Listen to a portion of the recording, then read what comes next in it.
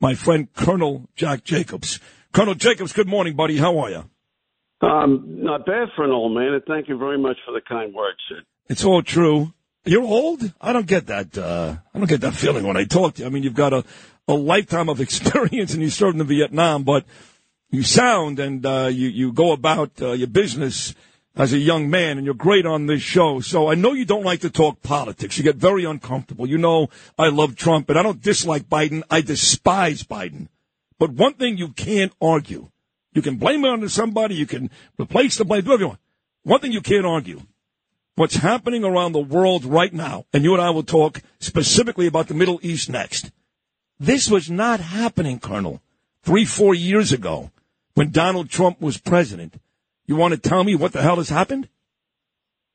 Well, we've decided, and have for a long time, that we were going to respond to threats around the world in an unaggressive way. And this is not a recent phenomenon. If you go all the way back to the period of time just before the Second World War, for example, we were not interested in getting involved. By the time we got into the war, by the time we were attacked, the war in Europe had already been going on for 2.5 years. The war in Asia had been going on for over a decade. People were getting slaughtered on 2 continents, and we decided we were not going to get involved. That turned out to be the worst thing in the world to do. But by the way, to your point, that's why I get so crazy when people try to sell me FDR. You're exactly right. It went on for 2.5 years. He knew for a fact, that Jews were getting slaughtered. He turned around ships with Jews on the ships trying to escape. So to your point, I don't want to hear about FDR. He was a disaster. Right. But this country has a long history and tradition of being as isolationist as possible. And that works for a while, and it works until it doesn't work. And now is one of the times when it doesn't work. It doesn't matter who is in the White House. We try really hard to stay out of other people's business, and it never works out very well for us. In the end, we wind up getting kicked in the teeth, which is why I would argue that responses to provocations in the Gulf, for example, on shipping, on American ships and allied ships, by terrorists, we try to avoid it, and we respond in a piecemeal fashion, and that doesn't make an impression on people. If you want a real criticism of how we've conducted ourselves, it would come from me. I think we've been too reluctant to respond to provocations and attacks, and that not only has to change, but it is likely to change, Sid. Let me ask you about Iran, and let's take Trump, Biden politics out of it. Well, maybe not, because Biden, dating back to his days with Obama, and now this administration, his own, that's 2 consecutive administrations in and around Trump, been in bed with Iran, bottom line, right? I mean, billions of dollars, hostage swaps, loosening sanctions, which enabled Iran to all of a sudden, from a country that their throats are being stepped on by Trump, they were making money. They made a ton of money on oil, and they funded Hamas. And now they're funding the Houthis in Yemen. And now they're getting bombed by Pakistan. I mean, they become the real deal. You know, Jack, we allowed that to happen. Beginning about, waiting to respond. How did we allow this country, Iran, all of a sudden to become a player again? This is another American problem. We have a tendency to have a policy of hope. We hope bad guys are going to become good guys if we ignore them long enough. And, of course, that doesn't work either. And that's what's driven all this.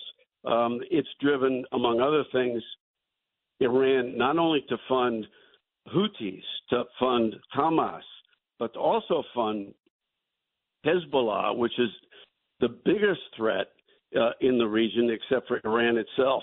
And they're using proxies to attack our interests, the interests of our allies, and the interests of unaligned people who are just trying to go about their business. This will continue as long as we don't get serious about what Iran is up to and find ways to ensure that they can't fund people like Hamas and Hezbollah and Houthi If we don't do that, we're not going to like the outcome. Agreed. And we just did that with Donald Trump years ago. He stepped his foot was on their throats. They had no money. They did nothing. They had no money. Now they're running wild. I mean, last week alone, you know this, Jack. They had attacks in Syria, Iraq, Pakistan. Now, Pakistan actually responded. That surprised me early this morning, they actually responded. But they've got, I mean, you talk about a set of Batesum. They're going after everybody. And until something is done, which may require going above and beyond financial pressure, I don't know how you stop it. I mean, would you consider, and again, I know you're a guy of peace, you don't want to go to war, but would you consider, Colonel Jack, decorated serviceman, would you consider some type of military interaction with Iran?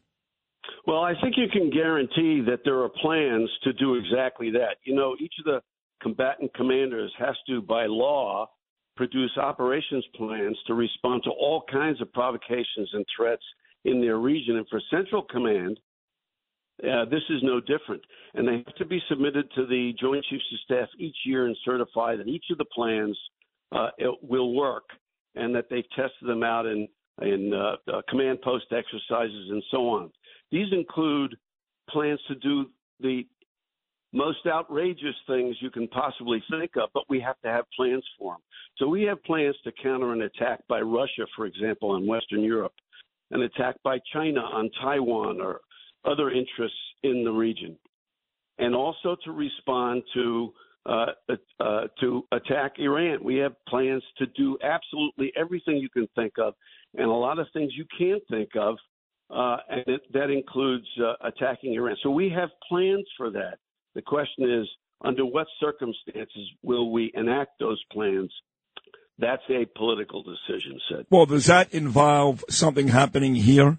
I mean, I know that we pretend to care, and some of us do, about what happens in Israel and these other Middle Eastern countries around the world, but is it fair to assume until something happens here, or maybe not? Maybe this administration does something without that. What do you think? Well, it's going to depend on what Iran does. Iran is working really hard to use proxies, as we've discussed, because they do not want to get involved in a shooting war with the United States because they will lose abjectly. So they're working. That's why they use all these proxies, and they don't do things directly. They probably made a big mistake with Pakistan because Pakistan, among other things, has nuclear weapons, and as far as we know, Iran so far does not. They're working really hard to develop them. It's one of the things we have not done a very good job of thwarting. And ultimately, if we don't thwart it, they will have nuclear weapons. But they maybe grabbed a tiger by the tail in Pakistan, because Pakistan probably has no compunction whatsoever to counterattack if it needs to. Pakistan's got a lot of internal problems, and it's important for the politics inside Pakistan to make sure that they look strong. If they don't look strong, if they don't respond properly, then they do have bigger internal problems. So Iran would like to have other guys fight their battles, and probably made a mistake fighting it themselves with Pakistan. Decorated Colonel Jack Jacobs, Vietnam vet, and he knows his stuff. You look at that trio right now of China, who sits by and loves every second of this, you know that, Russia and Iran, that trio, the three of them, is that about as dangerous of a trio as you've seen, Jack, in many years? Yeah, it is, actually. Now, you mentioned China and Russia. China and Russia are playing a long game. You're absolutely right. You say China's sitting there watching this and loving every minute of it. Yeah. The longer this goes on, these difficulties go on, the more it saps the strength of the West and the United States in particular, which is exactly what Russia and China want. That's why they're all trying to avoid precipitous action, because they would just like to see the West sapped by these threats. And the longer it goes on, the more they like it. But you're absolutely right. That's an unholy trio if I ever saw one. I mean, seriously, Colonel Jack Jacobs.